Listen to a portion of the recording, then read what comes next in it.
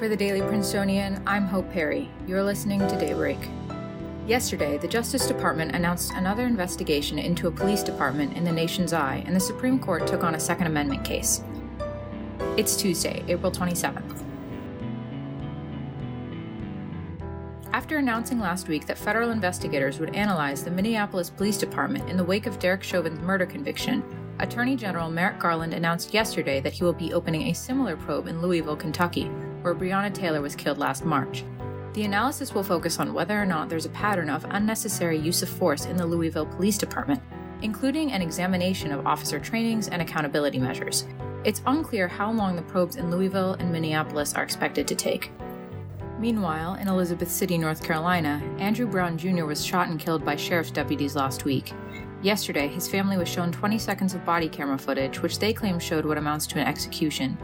More footage from several officers on the scene is expected to be released to the public soon, as Elizabeth City and the nation mourn the death of another black man at the hands of police. It's now the year after the decade started, which means census results from 2020 are rolling in.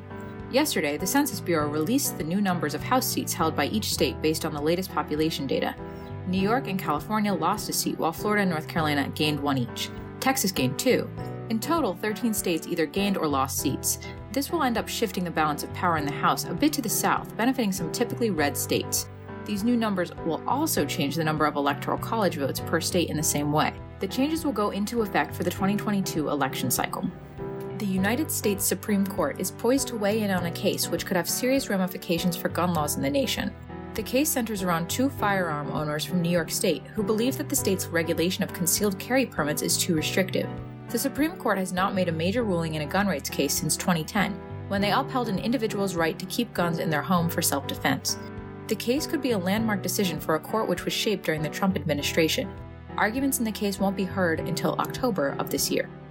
In other headlines, yesterday, the Biden administration announced that the United States will share its stockpile of 60 million doses of the AstraZeneca vaccine with allies worldwide. The vaccine, which has not yet been authorized by the FDA, will help North American neighbors Canada and Mexico with their rollout, as well as India, which is currently experiencing a brutal wave of the virus.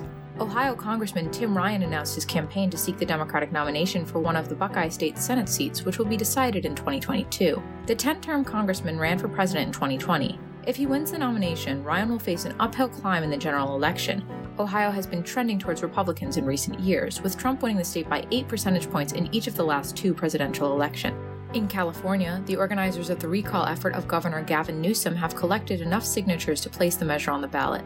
The election will likely take place in the fall. Chad has named a new prime minister following the death of its long-serving president last week. Albert Pahimi Padake will lead the nation after being named to the post by a military council which seized power in the North African nation on April 19th, following the death of then-President Idris Deby. Mahamat Idris Deby, son of the former president and a general in the army, has made himself national president and dissolved the country's parliament. On Monday, the university announced Taishi Nakase as valedictorian and Lucy Wong as salutatorian for the class of 2021. Nakase is an operations research and financial engineering concentrator from Australia, planning to pursue a master's in modeling for global health at Oxford. Wong is a chemistry concentrator pursuing a certificate in classics who plans to attend the Perelman School of Medicine at the University of Pennsylvania. You can read this story and more Princeton news by visiting www.dailyprincetonian.com. If you're in the Princeton area today, expect partly cloudy skies and high temperatures in the mid-70s. That's all for Daybreak today. Today's episode was written by Wilson Kahn and Mark Todici and produced under the 145th Managing Board of the Prince. Our theme was composed by Ed Horn, class of 2022. For the Daily Princetonian, I'm Hope Perry. Have a wonderful day.